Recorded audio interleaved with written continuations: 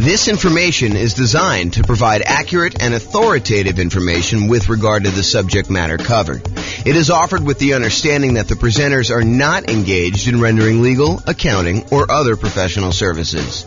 If legal advice or other expert advice is required, the services of a competent professional should be sought. Welcome to the Metairie Real Estate Investing and Real Estate Financial Planning Podcast. Learn all about investing in real estate in Metairie, Louisiana, with a combination of real estate financial planning and modeling with numbers specific to Metairie, plus syndicated, more generalized recordings of live and pre-recorded real estate investing classes, not all of them specific to Metairie. Be sure to stay tuned after the podcast for a message from our sponsors. Well, good morning and welcome, everyone. I am your host, James Orr, and today we have a really exciting class because everybody knows that if you put 25% down after buying an owner-occupant property and you're trying to acquire 10 properties total, 9 rental properties, everybody knows that putting 25% down is way better than utilizing the Nomad strategy of buying an owner-occupant property, moving in, living there for at least a year until you save up to buy the next property, then buy the next property, move out of the other one, convert that to a rental, and repeat that process until you have 1 owner-occupant property and 9 rentals. Everybody knows that 25% down is better. Or is it?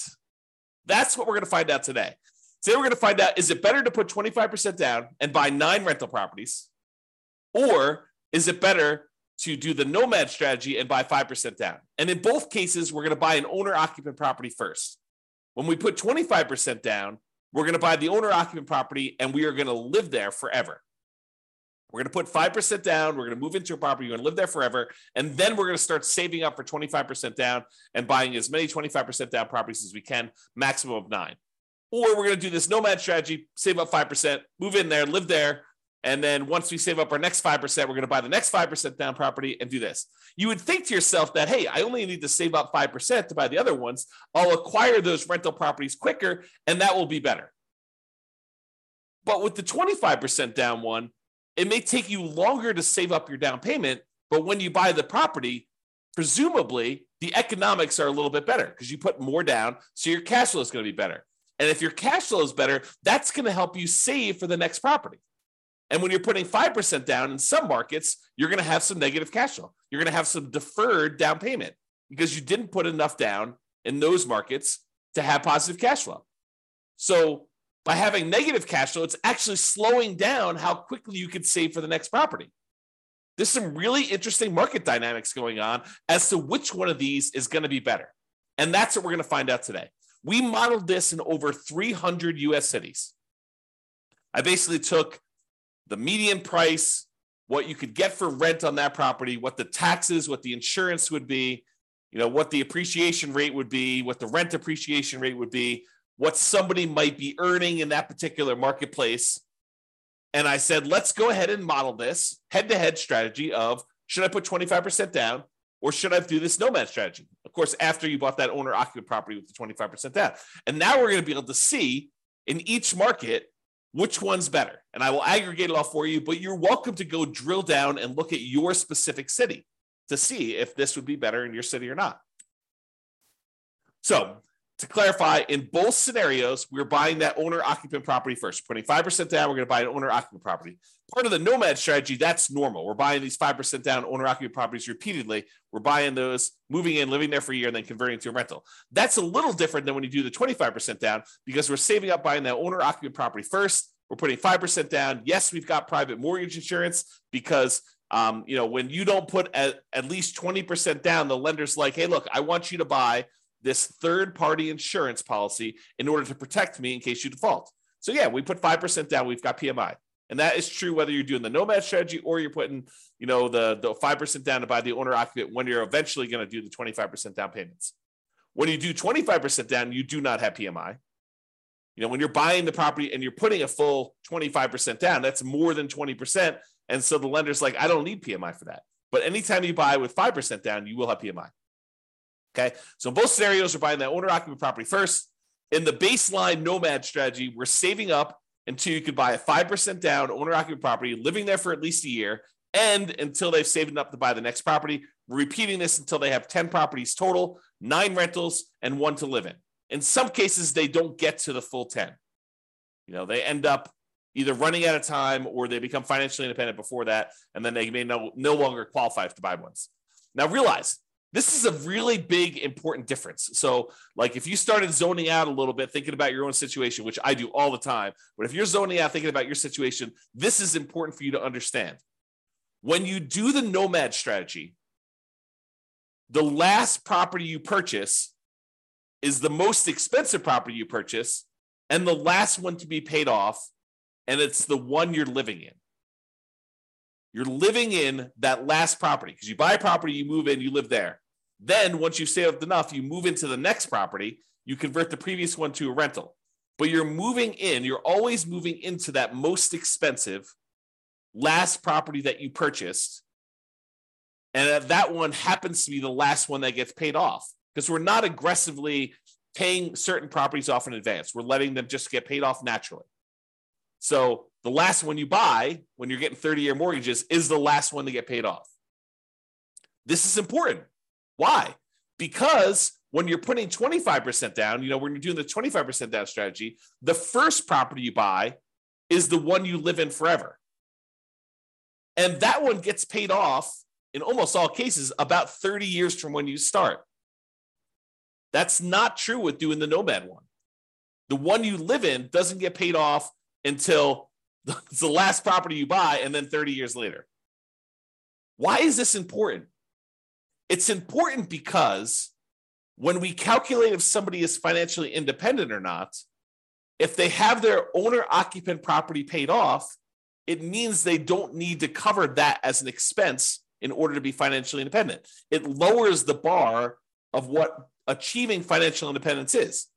If you needed $10,000 a month in order to be financially independent, and part of that included a $2,000 a month mortgage payment on a property you were living in, when you pay off the property that you were living in and you no longer have that mortgage payment, of course, you've got taxes and insurance and maintenance and all that other stuff, but the actual mortgage payment that you had to pay when you were living there, you no longer need to have that to cover in order to be financially independent. So instead of you needing $10,000 a month, if $2,000 a month of it was your mortgage payment, now once you paid off your mortgage, you really only need $8,000 a month to be financially independent. And our software in our modeling does take that into account. So this difference between which property you're living in and when you bought it and when it gets paid off might just come into play. It might just be really important here, which you will probably see. I'll give you a hint. Because with the baseline Nomad one, it's the last one you buy. When you do the 25% down one where you buy the owner-occupant 5% down one first, it's the first one you buy. And that does get paid off about 30 years after you start. Very close to 30 years as soon as you start. Okay? All right, so for baseline Nomad, they buy the next property when they've saved enough for down payment, plus closing costs, plus 6 months of reserves for their personal expenses, and 6 months of reserves for all the properties that they own, including the one they're about to buy. And they must also qualify for the loan based on a 45% debt-to-income ratio. Okay, so we are taking all that into account. So if you're buying properties and you're highly leveraged and they've got negative cash flow, that can slow you down if that's hurting your debt-to-income ratio. Whereas if you're buying 25% down properties and that is helping your debt-to-income ratio because it's got positive cash flow and it's pulling your debt-to-income ratio down, it's making it lower, which is better, then that helps you. So by buying the Nomad strategy, but Nomad properties in some markets where that has negative cash flow, it could limit when you buy your next property. Whereas when you put 25% down, that probably limits you less. In some cases, it actually helps you. It depends on the market and how good cash flow is in that market, how good the ratio, the economics of the property are, the ratio of the price to rent is, or the rent to price, depending on how you want to look at it, how you measure that. Okay? All right, so that's the Nomad one. For the 25% down one, they save up until they buy a 5% down owner-occupant property to live in, and they live in this property forever. That's the first property they buy. Then after that, they start saving up until they could buy a rental property with 25% down, plus closing costs, plus 6 months of reserves for all their personal expenses, and 6 months of reserves for all their other properties. And they can qualify for that loan based on the 45% debt to income ratio. And they repeat that until they buy up to 9 rentals with 25% down each. Okay. If you want to see like the charts I'm about to show you and you want to drill down and mouse over them and do all that other stuff, you can go to the URL on the screen here. I'll put it in the show notes as well. Okay. But if you want to go and see that, you can go look at that. All right. So we talked a little bit about this idea of being financially independent. So what makes somebody financially independent when we're doing our modeling? Well, the income from their investments need to exceed their personal expenses. That's the simple version. But what counts toward the income from their investments? Well, any net positive cash flow from rental properties counts. That's income minus all their real expenses, vacancy, principal, interest, taxes, PMI, property insurance, maintenance, management, all that stuff are expenses. So it's their net positive cash flow after all those expenses. That does count toward whether they are financially independent or not. Plus, any money that they have invested in the stock market or bonds or whatever else they got there times a safe withdrawal rate. So if they've got $1 million they go through, they buy all their rental properties, and then they start saving up money in their bank account, in their stock market account in this case, because it's what we have their extra money invested in. But if they've got that invested in the stock market, then basically you take that money, let's say they have $1 million, times the safe withdrawal rate. Let's say they think that 4% is their safe withdrawal rate. So it's 4% of the $1 million per year also counts toward them being financially independent. So, $1 million times 4% is about $40,000 a year. So what is that? Like, $3,400 a month, somewhere in that ballpark would be counting toward them being financially independent. That does count. And then 3 other sources of passive income, which in this case did not come into play because we didn't model it. We didn't model Social Security. We didn't model them buying annuities, and we didn't model them getting a pension from their job. But those would also count towards someone being financially independent. All right, so the assumptions. So each city's modeling uses their median home price and the estimated rent on those properties. Now, it is important to realize, I'm kind of known for these 88 strategies to improve cash flow, but we did not apply any of the 88 strategies to improve cash flow in this modeling. We didn't try to maximize and optimize for cash flow here. We just said, look, we're buying a median price home with median price rent.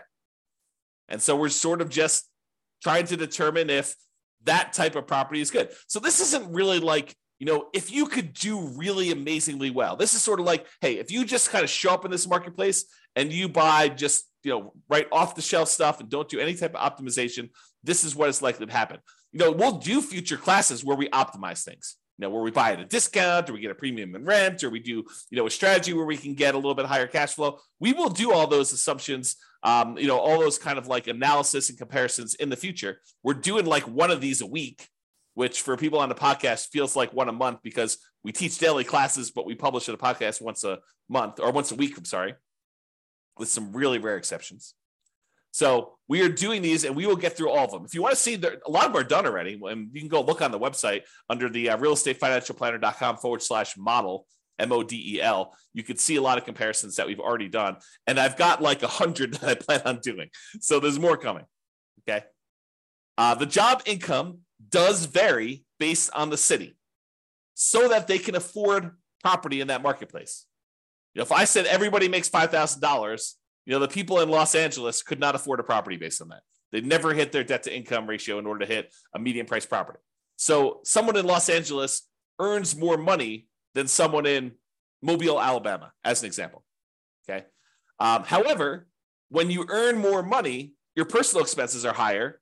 And so you need to overcome a higher hurdle in order to be considered financially independent. So to those who more is given, more is expected in order for them to be financially independent. Even though they get a benefit, they're also handicapped in whether or not they are financially independent. So when you have a higher income, you need to exceed a higher level of return, a higher level of dollars coming in. I guess it's a return in order to be financially independent. Okay. So we talked about that. So we start with just enough money for a down payment to buy a 5% down owner-occupant property with some closing costs. So about 7% of the price of properties in their marketplace, we assume everyone starts with. So everyone starts with a slightly different amount of money. but it's enough for them to buy a owner-occupant property in that marketplace for what I think is obvious reasons, right? If everyone started with 10K, then obviously the people in Los Angeles have been penalized, whereas the people in Mobile, Alabama probably have an advantage. So what we did is we standardized that by making it so that everybody has 7% of what the property value in their marketplace is when we start. They're buying those owner-occupant properties with 5% down, and with Nomad, they keep moving out of it into the next owner-occupant.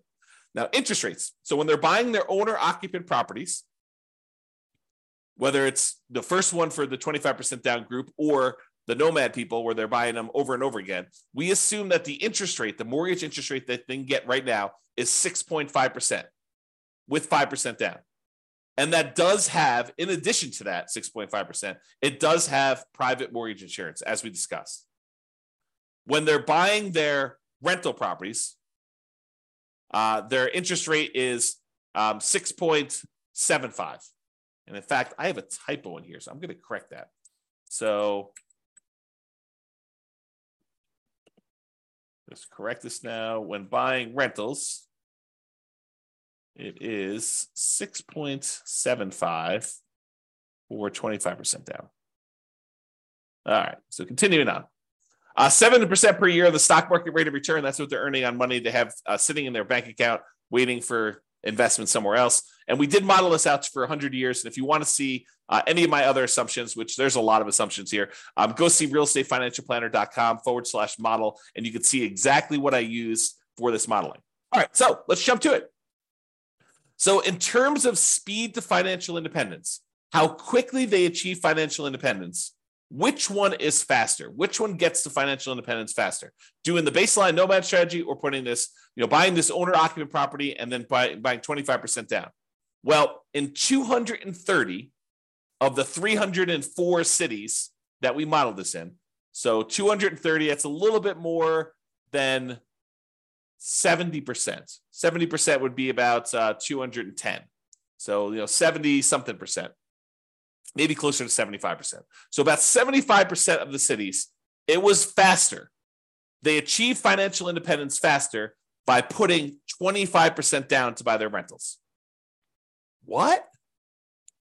75% of the time, about 75% of the time, 230 cities, that it was faster for them to be financially independent by buying that owner-occupant property and then putting 25% down, taking all that extra time in order to save up to buy rental properties. That ends up being faster? Yep, it does. However, 66 cities, about 20% of the time, it's faster to do Nomad. That's crazy. How do you know which one to do? Got to look at your city. Got to do the modeling. Got to look at the math. And I did it all for you. So it's not like you need to do it. You just need to go look. Pick your city, go drill down and say, is this better to do Nomad in my market? Is it better to do 25% down? And then look at your situation and understand like the pros and cons and what's actually happening and why it was better. And maybe there's an exception. Maybe if you're, optimizing for your cash flow, maybe it is a little bit better. Maybe if you decide to pay off your properties early, it's faster, right? You got to go look and see that. That's why we're doing all this analysis. That's why it's fun. Okay. In 8 cities, it didn't make a difference. They achieved financial independence in exactly the same month, whether they put 25% down or they did Nomad. In 8 cities, it doesn't matter. Okay. So that's what was going on with there. So you can see, though, the breakdown of when this happens. The gray area is your 25% down. The red in the background is your baseline Nomad. And one of the interesting things, remember I made that really big point out of, when you do the 5% down and then you buy 25% down rentals, the property that you're living in as an owner occupant is the first property you buy. So that property gets paid off after about 30 years. Well, what do you think is going on with this big line right here? There's a whole bunch of cases where what made the difference between you being financially independent or not was you paying off that owner occupant property that you lived in. It just occurred naturally. Eventually, you no longer have a mortgage on the owner-occupant property you were living in. And when you do that, your threshold, the bar comes down for what it takes for you to be financially independent. So we see this huge spike when those mortgages get paid off. So that's what's going on. Eventually, someone ends up, having all these mortgages paid off, and that makes a huge difference for the 25% down group. you'll notice that doesn't show up for the Nomad group because they're constantly moving into another property. And so the last property they buy is the one they need to wait to get paid off when you do the Nomad property, when you do the Nomad strategy. Okay. So another way of thinking about this is buying that owner-occupant property and letting it get paid off makes a huge difference in when you are financially independent, which we will cover in a future class. We will do just a straight up comparison of 25% down where you buy an owner-occupant and 25% down where you don't buy an owner-occupant, and maybe 20% down where you buy an owner-occupant and 25% down, or 20% down where you do, 20% down where you do and don't buy an owner-occupant. And maybe we'll even do some other comparisons, some other interesting comparisons where you do that. So my wife and my puppy have just walked past my backyard. Like we've got a gate and open space and stuff. And they just walked by and I saw them. That was very, very snuggly. Okay. So that's what's going on here. So you can look at it and see just how big of a difference this makes in some cases. The green dots show where 25% down was better by this number of months. The further away we are from this zero line, the better it was. So this, for example, this extreme dot here is about 125 months better, about 10 years faster for them to achieve financial independence. That's the extreme, right? There's a bunch, though, in the kind of 5-year point where it's about 5 years faster for them to be putting 25% down than doing the Nomad strategy. And some of the Nomad ones where, Nomad is faster than putting 25% down, some of those are, 3 years. Definitely 2 years is a big group here where it's 2 years faster for them to have done Nomad. And is it skewed where, is it better to do this strategy when you have higher priced houses? In my opinion, there seems to be a preference for when you put 25% down, that tends to be a better strategy with more expensive properties, right? This axis right here shows you how expensive the properties are. These are inexpensive properties over here. These are the more expensive properties over here. And you can see that it tends to be more green, better with 25% down when we get up into the more expensive properties. It's not exclusively. There's one that's almost $1 million that was better to do Nomad, but it seems to be a pattern, a slight pattern that when you have more expensive properties, it tends to be a little bit better to put 25% down. That's what the data suggests. Okay. All right. So we talked about speed to getting to net worth. Speed to getting to financial independence. Now let's talk about net worth. Because there's two different things, right? There's how fast we get to FI, and then there's also how much money we got. Who has a higher net worth? And so it turns out in 168 cities out of 304, 168 cities, you have a higher net worth at year 40. It's kind of a snapshot in time. At year 40, you have a higher net worth by putting 25% down. 168 cities, which I think that's, 180 cities would be about 60%, right? So it's a little bit less than 60%. So probably like the 55% range. You would have a higher net worth if you put 25% down. In 127 cities, you'd have a higher net worth if you Nomad it. So not as extreme. Now, 40% of the cases, a little bit less than 40% of the time, it would be better for you from a net worth perspective to do Nomad. In about 55% of the cases, it would be better for you to do 25% down. So that's a little closer. In 9% of the cities, or 9%, no, in 9 cities, that's about, 3%, it didn't make a difference. They had the same net worth at year 40. All right, so you can see the difference and how big the differences are. There are some big differences. There are some cases where it's, $5 million difference at year 40 in net worth. So you got to go look at your city and see. All right, now we kind of summed up some of this data here. And we showed that on average, okay, I've got average and median here. On average, it is 25.3 months faster for you to be financially independent by putting 25% down, by buying an owner-occupant property, then saving up and doing 25% down to buy your rental properties. About a little bit more than 2 years faster on average. On median is when we take all the numbers, we stack them up from the lowest to the highest, and we look at the middlemost number. There happens to be 2. We take the average of the 2 middle ones. But we look at the middlemost number, and on median, it is 73 months faster for you to put 25% down. So what is that? That's like 6 years. 6 years faster. 6 years of, if you happen to have a job that you really hate, that you didn't need to work because you were financially independent faster. What if I could save, this is like, sounds like the sleazy late night infomercial TV thing, right? What if I could save you 6 years of working at that job that you hate just by changing the way that you acquire rental properties? That sounds so bad. It sounds so sleazy, right? What if I could save you 6 years? Yeah, that's really what it is, right? I mean, that's what we're talking about. If you do this 25% down, then you've, on median, half the time it's better than that. Half the time it's worse than that. That's what median is. It's better for you to put 25% down. 6 years. That's a big difference. I mean, even on average, it's 2 years. I mean, think about it. 2 years of not having to go into a job that you hate. Now, if you love the job, you can keep working. Do whatever you want to do, right? Now, difference in net worth. So on average, the difference is about $235,000. Not that big of a difference. On median, it's about $377,000. Okay. And on average, it's slightly better in terms of Nomad. On median, it's slightly better in terms of 25% down. So go figure.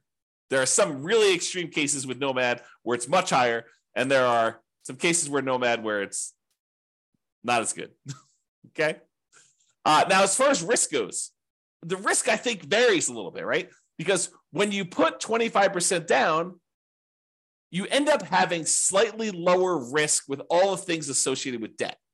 You know, like your debt to income ratio tends to be a little bit better in general. Like you would think, right? Because you're putting more down. So your debt to income should be a little bit better. So let's take a look. Debt to income. Yeah, debt to income is a little bit better on average for 25% down and a little bit better on median. I mean, but are we talking about like these monstrous differences? No, it's 19.6 versus 18%.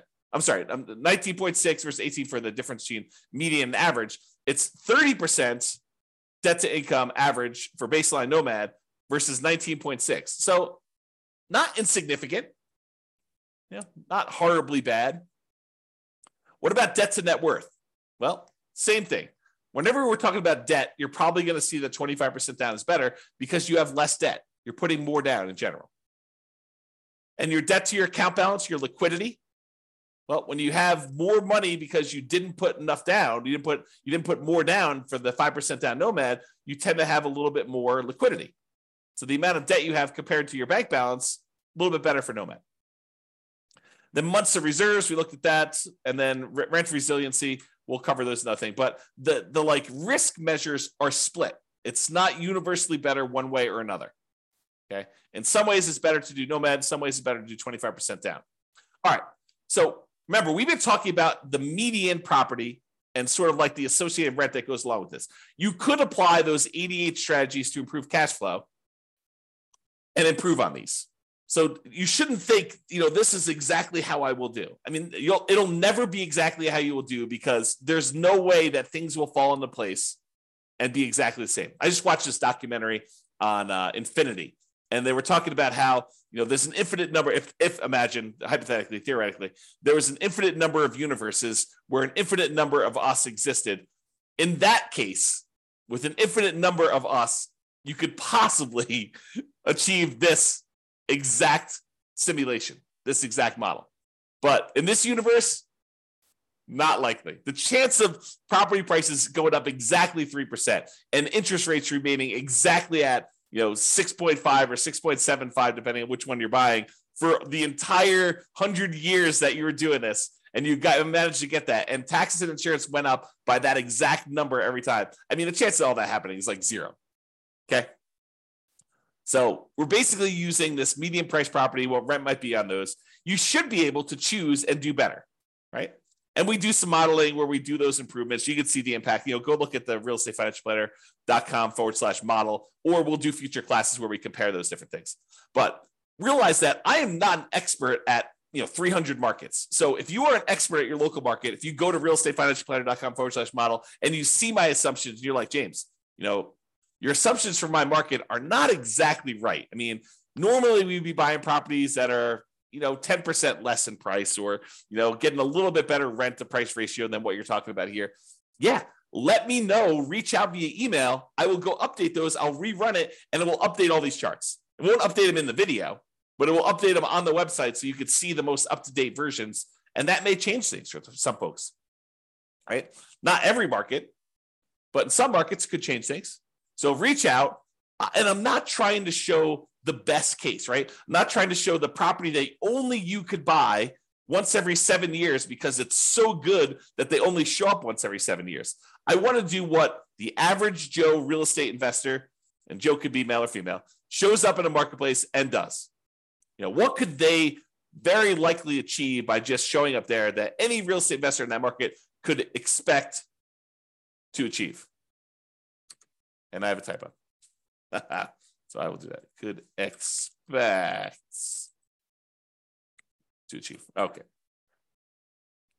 So in conclusion, in our current market conditions, current price, current interest rates, current rents, in about 300 plus US markets, using what I consider to be less than ideal median price rent properties, putting 25% down is a faster path to financial independence in about 230 of 304 cities, or about 76% of the cities.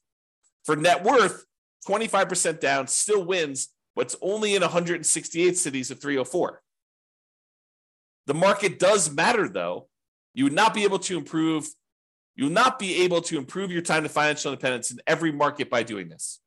You got to look at your market, your specific situation, how much you make, how much you're saving, what type of properties you're buying. Like all that stuff can really have an impact, especially when it's close. It's best if you look closer at your specific market and apply as many of the 88 cash flow improving strategies as practically possible to improve on your own implementation of this. You can go check out realestatefinancialplanner.com/model for more information. So that's all I got. I hope you enjoyed this class. I really do like these classes because I think it dispels some of the myths out there about folks saying, oh, it's obviously better. You always put 25% down. Maybe. It's always better. You always do Nomad. That's going to be so much better. Maybe. You got to actually look at the math. And now we could see if we do this in 305 markets or 304 markets or whatever it is, we could see the difference of what is likely to happen. There you go. That's all I got for you. This has been James Orr. Hope you have a great day, everybody. Bye-bye for now. With home prices up, mortgage interest rates up, and rents up, but not quite enough to counteract the higher prices and interest rates. Cash flow on rental properties in Metairie is harder than ever. Book a call with the Real Estate Financial Planner to apply our proprietary 88 strategies to improve cash flow on your rentals. See the show notes for a link to schedule your call and improve your cash flow today. If you're a real estate agent, lender, or professional in Metairie that wants to help our real estate investor listeners, consider reaching out to learn about collaboration opportunities with this podcast. We'd love to add more value to our listeners by having you assist our investors buy, sell, and finance their real estate investments. See the show notes to schedule a call to discuss collaboration opportunities.